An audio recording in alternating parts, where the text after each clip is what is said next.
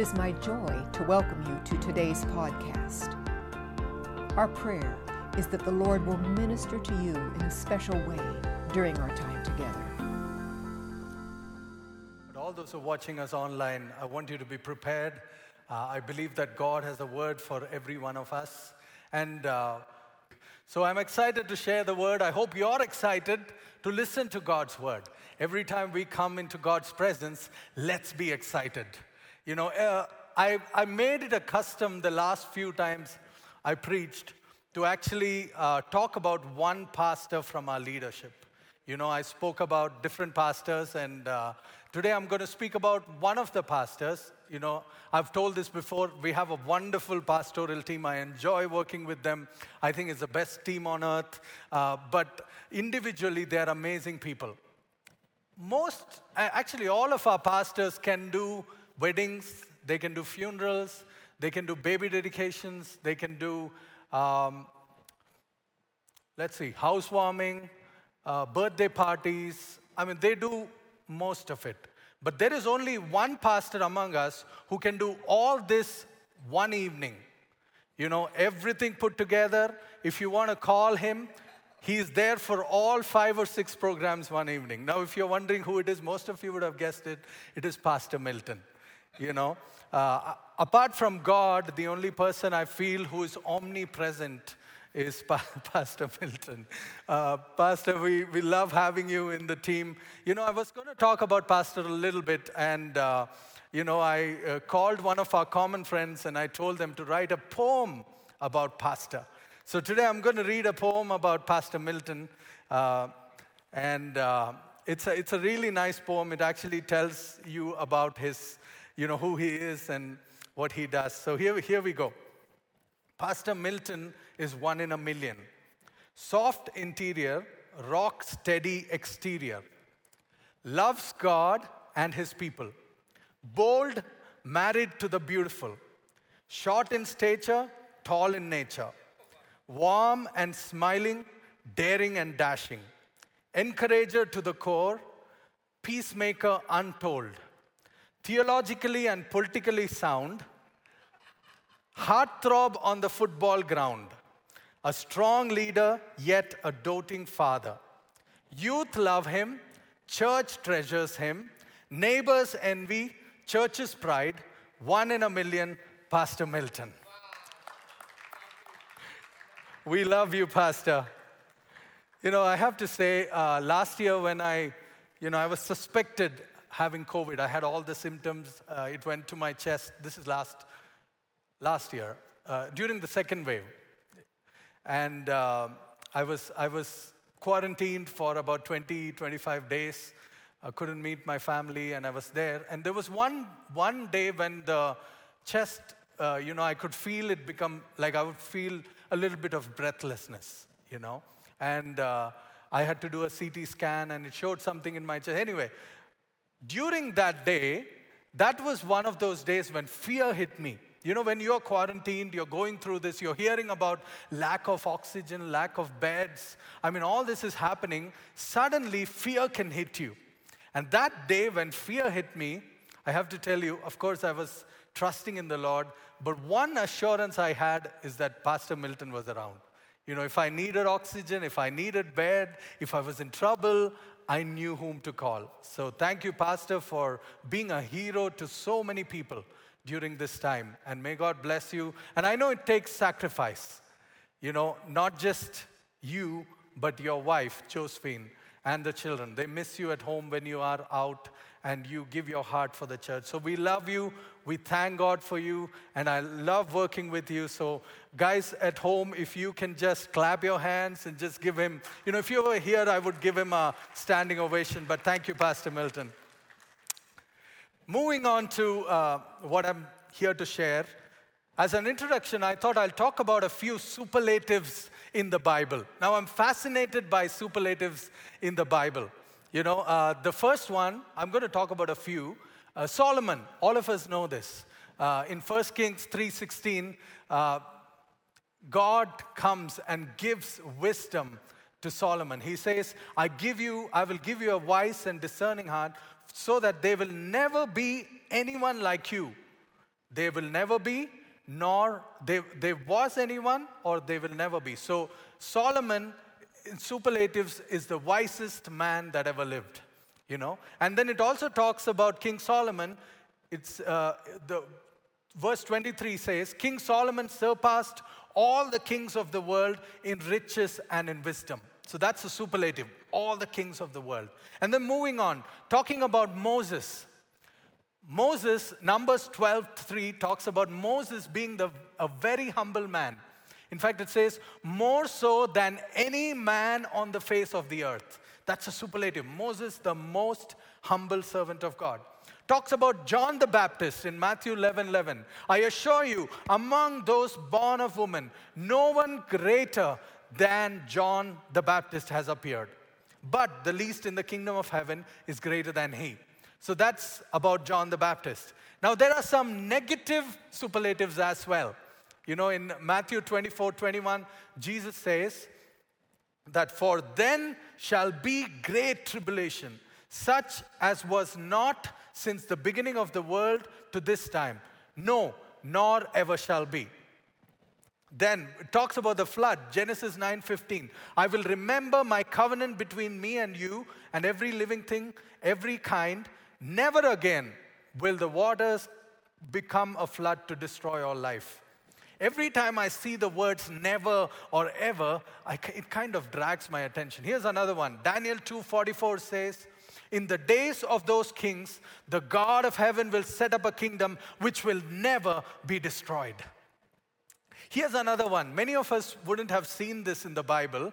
2 Kings 23:25 says, before him there had been no king who turned to the Lord as he did, with his whole heart, his whole being, and his whole strength, in accord with the entire law of Moses. Nor did any king like him arise after him.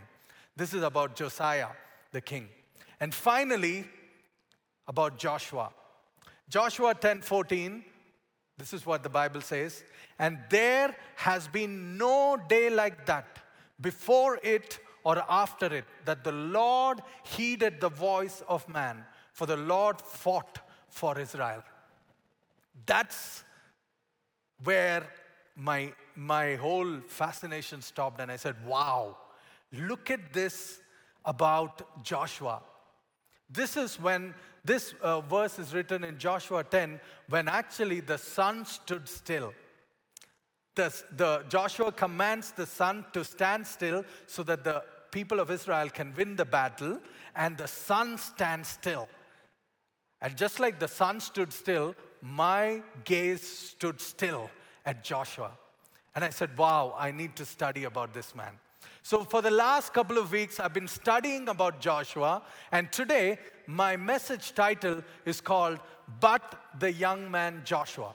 Now you might wonder what kind of a title is that. You'll get to know eventually when I progress into the sermon. Now when you talk about Joshua, there's so much we can talk about Joshua. His unquestioning obedience, uncompromised faith, extraordinary courage, exemplary humility. These are all the attributes of this great man, and many more.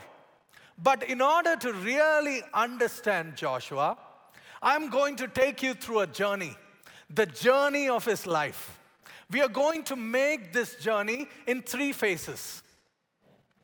Also, in every phase of this journey, I want you all to see that in every stage, God is manifesting himself with a special character or attribute.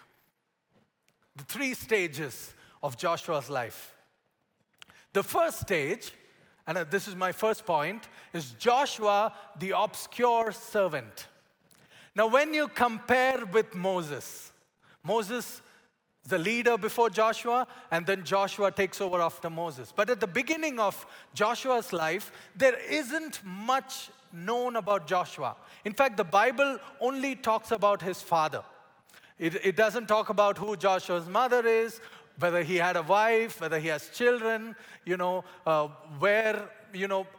Details about his family is not mentioned, where Joshua was born. We know he was born in Egypt as a slave, but we don't know much about it. It was not so dramatic like Moses, where he was sent in the river Nile. I don't know about Joshua. We don't know much about him. He didn't grow up in a palace. So it was a very obscure beginning for Joshua.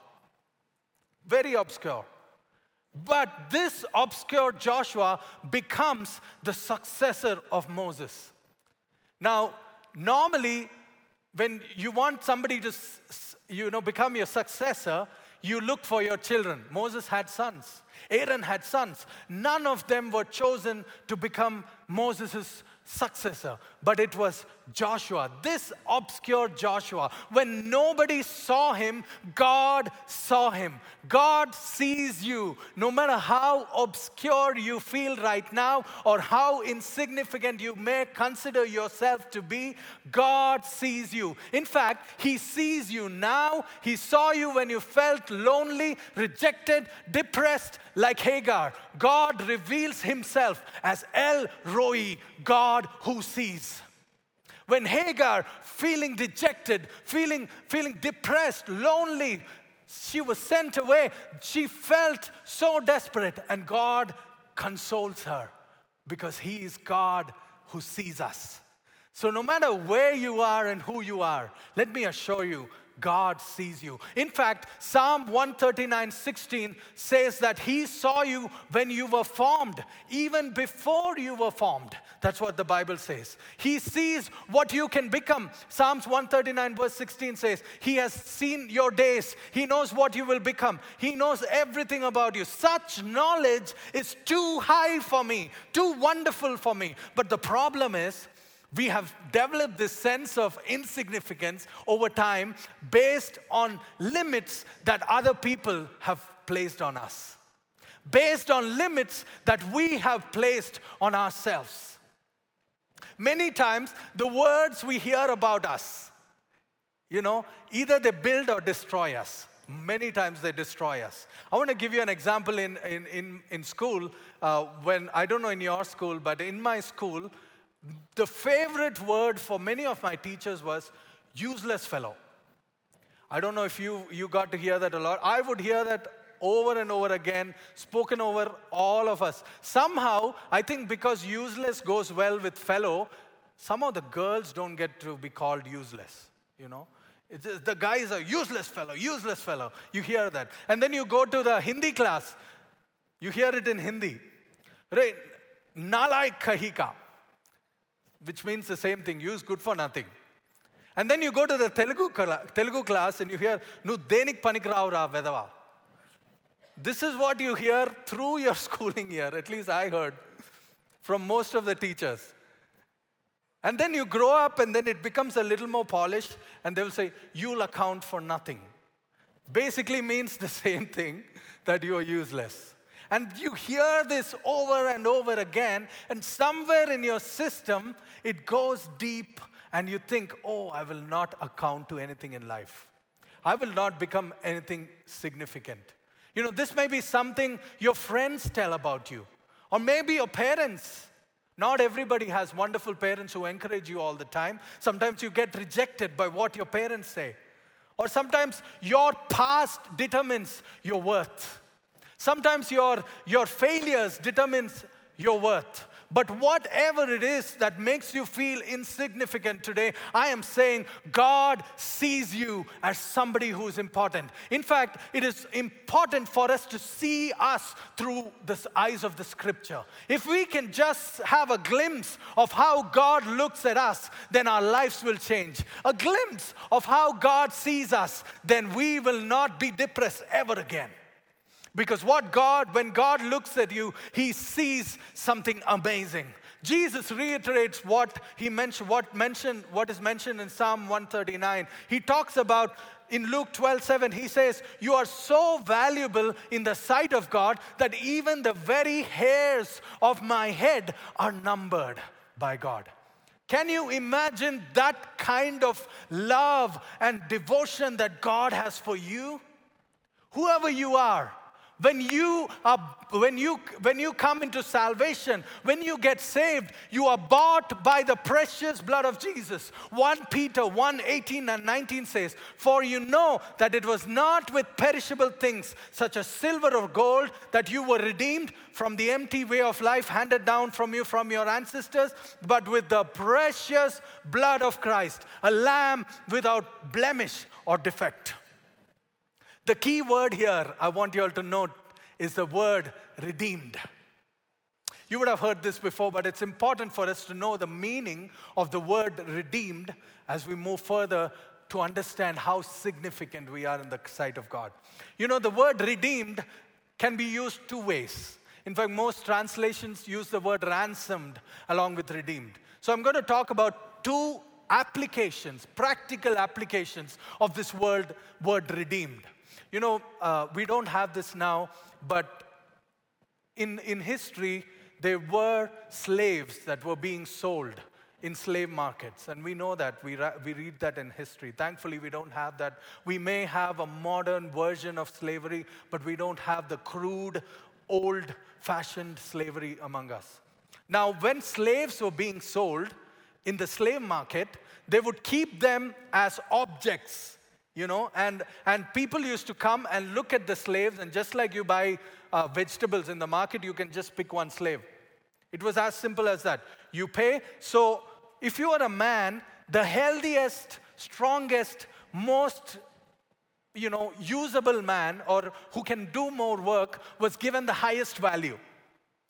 And then the scrawny-looking fellow who couldn't do anything was given the least value. If you were a woman, the most good-looking woman was given the highest value, and then went on like that. So the man or the woman who came to buy the slave has to pay that amount to actually buy that slave. Now, there were some good people back then. You know, people who feared God, people who loved other people.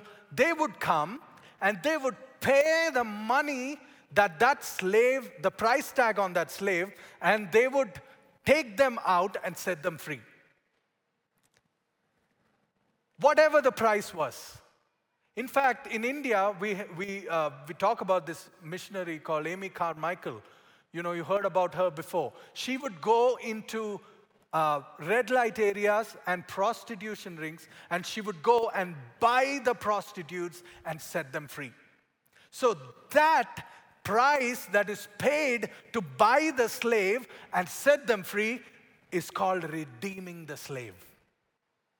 When God saw you, He saw your worth, and He decided that no amount of gold, no amount of silver will suffice the worth of this one individual. And what He does, He says, here is the ransom, here is the purchase price. I'm going to give the blood that without blemish, and I'm going to redeem this person. That's what Jesus did for us. Amen? Now, the other practical application to being ransomed, we see this a lot in movies, or you would have read this in paper. Somebody comes and kidnaps somebody's son, and they give a call. And in the call, depending on how rich the person is, they decide the amount. If the son is a poor man's son, they will ask for 1 lakh or 2 lakhs. But if the kid is a rich man's son, they will say, bring 2 crores on this time at this point, and I will send your son away. If you want your son alive, come. And then a good father probably will not tell the cops, and he will go give the 2 crores and take his son home. What the father did was something called paid a ransom. When God had to rescue you, He gave the greatest price there could be, the blood of Jesus. A blood that speaks better things than the blood of Abel. A blood that is eternal, that is not temporary. The power of that blood is forever. And He decided that you are worth more than gold and silver. And He gave you His blood. He ransomed you with His blood. That's what Jesus did. Your worth is equal to the price that was paid for you, the precious blood of Jesus. I'm going to have the keyboardist come if he's here, and I want to sing a Tamil song. I'm going to try. All those who know Tamil, I want you to excuse me for singing, if I have pronounced the words wrong. But I love this song. It talks about the worth that God places in our lives. God has given us worth. We are no longer orphans. We are no longer forsaken. We are no longer people who are out there without a value, without purpose, without vision. God sees us. He saw us when we were born. He saw us before we were born. He sees us right now. He sees the future. He sees everything about you. And He loves you. And He calls you His beloved, His son, His daughter, His precious possession. We are His precious possession. I want you to give me the key of D, if you can, Joel. This beautiful Tamil song.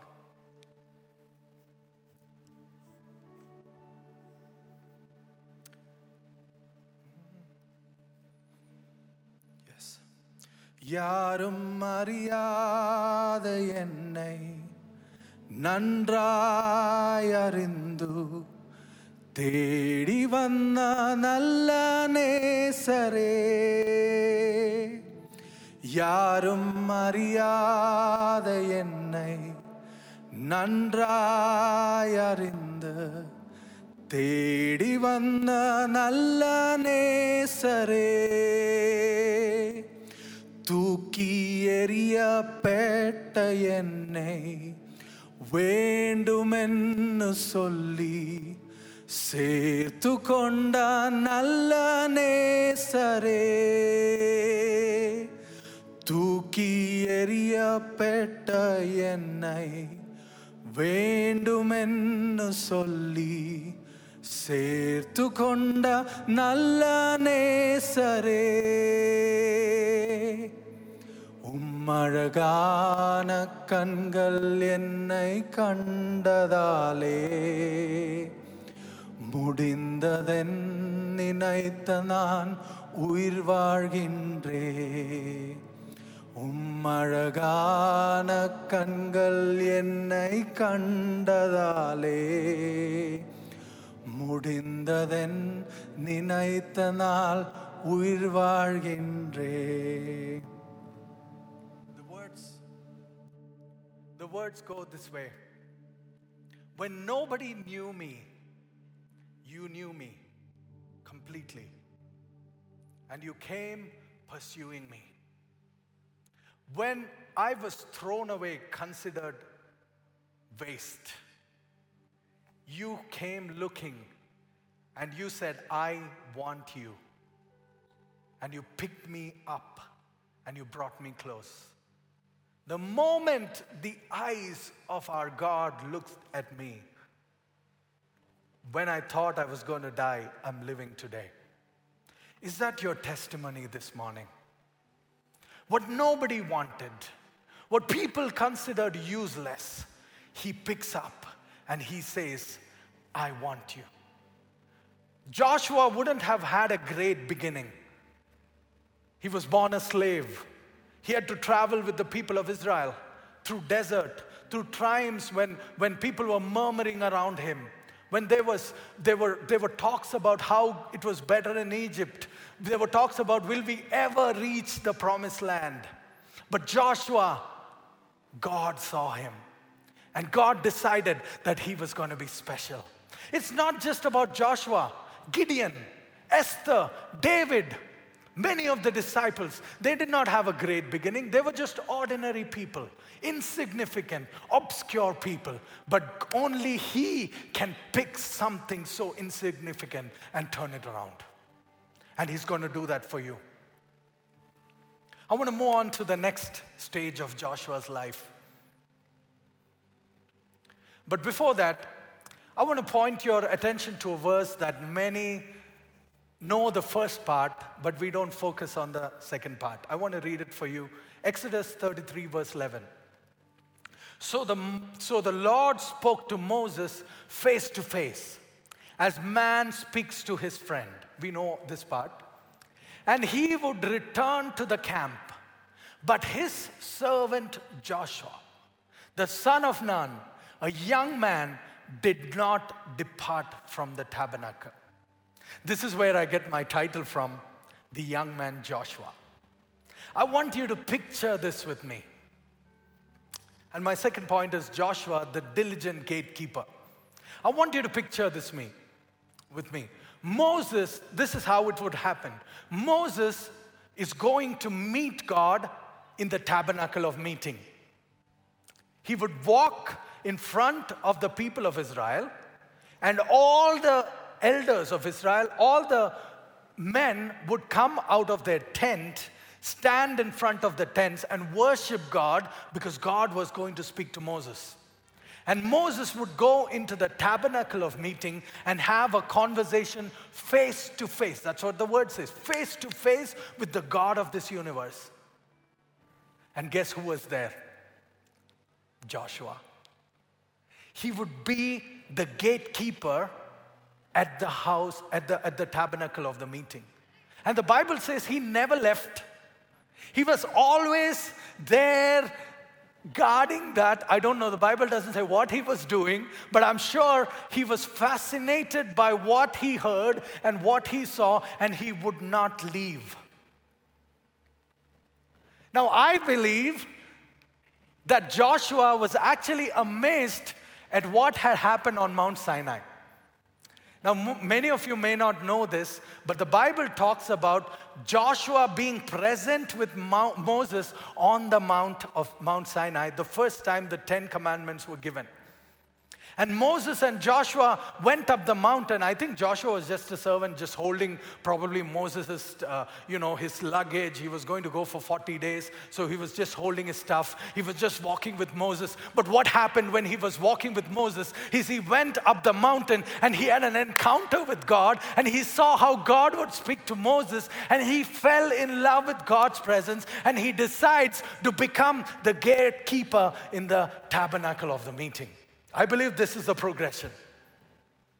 He became familiar with the voice of God, and he decided to become as close as possible. Now, there were people who were standing in front of their tents. They didn't want to get close to God. Many people don't want to get close to God because they're scared, or they don't want accountability, or they don't want to get real with God. But Joshua was not like that. He decided, I'm not just going to stand in front of my tent. I'm going to press in. I'm going to go straight into the tabernacle of meeting and be there and never leave. What a beautiful thing. Psalm 84:10 says, better is one day in your courts than 1,000 elsewhere. I would rather be a doorkeeper in the house of my God than dwell in the tents of the wicked. I believe this is where Joshua was being transformed. This is where God is revealing to Joshua himself as Jehovah Makadesh, God who sanctifies, God who makes holy. You know what is the New Testament equivalent of being a doorkeeper in the house of the Lord? One of my favorite verses, I quote this a lot, 1 Corinthians 3:18. But we all with unveiled faces, beholding as in a mirror the glory of God, are being transformed into the same image from glory to glory, just as by the Spirit of God. I call this the cocoon time. The time when we are being transformed in the presence of God. What are we being transformed to? To the image of our Lord Jesus Christ. In the presence of His majesty. That's where the difference is. And this is not a one-time event. It doesn't happen at the beginning of your life. It happens constantly. You know, I want you to notice something very interesting. In Joshua, if you notice the chronology of events, Joshua already won a battle in Exodus chapter 17 before he became a doorkeeper in Exodus 33. Many times we are satisfied with a victory. We are satisfied with what God did in the past. We are okay with that. But it's time for us to press into God for what God is in store for you today and tomorrow, not what God did for you in the past. That is what Joshua did. He decided he was going to be a doorkeeper. My friends, can you press on to be a doorkeeper? Can you press on to be in His presence? What's the equivalent of being a doorkeeper? Spending time in His presence. Spending time in worship, individually and corporately. You know, one of my favorite hymns in the key of G, one of my favorite hymns, and I want to sing the third verse of this hymn. So beautiful. Can I have a little bit of the keyboard, please? I'd stay in the garden with him, though the night around me be falling, but he bids me go in the voice of woe. His voice to me is calling, and he walks with me, and he talks with me, and he tells me I am his own, and the joy we share as we tarry there, another has ever known. I feel the presence of the Lord so strongly, and I believe that right where you are in your room, relationship is being restored. You may have walked away from God, or you may have been one of those people who are okay to stand away and watch. But today God is calling you to press in. Can you become the doorkeeper in the house of the Lord? Can you become so acquainted and practicing and loving God's presence that He transforms you? It transforms you. From the beginning of this year, we've been hearing our pastors speak about what God wants to do for us. Sister Stubbs spoke about how he wants to fill us with oil to overflow. He wants us to press in and seek for that oil. Pastor Eunice spoke about how we don't have to remain in the outer circle. It's time for us to press into the center where Jesus is, where He wants us. Pastor Wilson spoke about how we have to seek the anointing and long for the power of the Holy Spirit. There is one thing I believe that the Holy Spirit is speaking to us, church, is press on, press on. God has great plans for you, but it is up to you whether you want to remain away or if you want to just get into God's presence. Not even sin can stop you from what God wants, because He has made a way for us to get past the veil. If you are struggling in sin this morning, I would encourage you, just come into God's presence. He will make you clean. Don't wait for you to be clean before you meet God. Meet God, and then He will sanctify you. He will set you free. Whoever you are, wherever you are, He's calling you. You know, one of the songs, the great evangelist, Dr. D.G.S. Dinakaran would say, Rammanu chunnadu.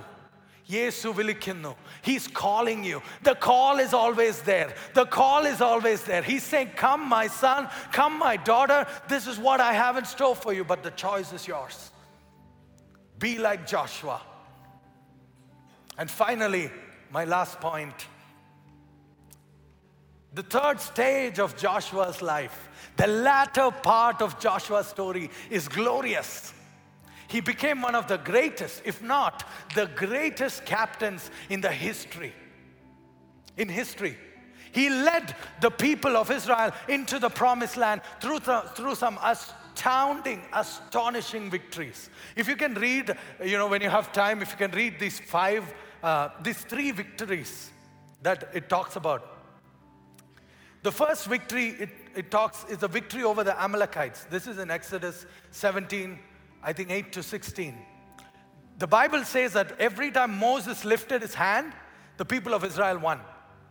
And so Aaron and Hur would support Moses' hand. They put stones so that his hands would be up. And Joshua went and defeated the people of Amalek. Then the next famous battle, you hear the word Joshua, the first battle that comes to your mind is the Battle of Jericho, right? The destruction of Jericho. What happens at Jericho? After marching around for 7 days, the walls come down with what? With a shout. Can you believe that? And then Israel overthrows, completely destroys Jericho. And then the next battle is the battle against the 5 armies. 5 kings come together, the armies come together, attack the people of Israel. And then what happens? The Lord sends hailstone over the enemies. And this is where the sun stands still at the army, at the battle against these 5 armies. These amazing battles through this man Joshua. Here God reveals himself as Jehovah Nissi, God our banner. It doesn't matter what battle we are facing. It doesn't matter what situation we are going through. Our God is Jehovah Nissi, God our banner. And just like Joshua, we'll come out victorious. We'll come out mighty. We will come out as a victor, more than conquerors, because God is with us. What God promised through Abraham, he accomplished through Joshua. And the Bible, it's beautiful. Moses renames Joshua. His original name is, I think it's called Hosea. And then Moses renames it to Yehoshua. And this is where we get the name of Jesus, Yeshua, from. A lot of Bible scholars believe that Joshua is a type of Jesus. Because Moses represents the law, Joshua represents Jesus. Law can only take you so much, but Jesus can take you into the promised land. All these privileges, all this honor. You know, in fact, the Bible says that in Joshua 4:14, that day God exalted Joshua in the sight of all Israel. God can exalt you from your position of obscurity. God can exalt you from your position of defeat if you can surrender your life into God's hand. Let him change you from the obscure Joshua into the victorious, mighty leader, Joshua. And that's what God wants to do for all of you. I want to conclude by talking about this famous analogy. Many preachers talk about this. The work of the potter. There are 3 stages in the life of the clay. You know what the first stage is? Down there. In the dirt, be the dirt, is the dirt. That's the first stage of the clay. And then the potter looks at the clay and he says, I can transform that dirt into something. And he picks up that clay. Unworthy, dirty, people trampled over this. Nobody looked at it and said something beautiful can come out of this. And God picks up, or the potter picks up that clay and places it on the potter's wheel. That is the second stage. The potter's wheel, where all the clay has to do is surrender into the hands of this amazing potter. Surrender, the second stage, where you need to surrender yourself and let the potter mold you. Many of you, God has picked you from that stage. It's time for the second stage. Can you press on? Can you say, God, I surrender. I give you my life. Just take over. Just do what you want with me. Just transform me from what I was, dirt, completely rejected. Now you are in the hands of the potter, on the potter's wheel. And then the third stage, the most beautiful stage, is the finished product, where people will look at you and say, wow, a masterpiece. My friends, today God is wanting to turn you from an obscure nobody, into a masterpiece. I want you all to bow your heads, close your eyes. I don't know which stage you are in right now, but our God has done it in the past. He's done it for all of us. He's done it for me. He can do it for you. I want you to understand the value that God places on your life. It's not something ordinary. It's not even something we can grasp our mind around. God places so much value on you. He's ready to pick you up, to transform you, and to make you a vessel of honor, a vessel for His glory. I want you to bow your heads as I pray. Father, I pray for everybody who's listening to my voice, who's watching me right now. Holy Spirit, right now, I welcome you to come and transform their hearts, transform their lives, oh God.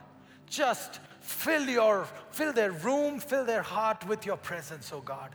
And I pray that whoever feels insignificant, insecure, unimportant, today they will find worth in your kingdom, Lord. And the God who turned that obscure Joshua into a mighty leader is able to do that for you. I pray, oh God, that you will just transform lives today. And we thank you, Father, for your in work. We give you praise and glory in Jesus' name. Amen.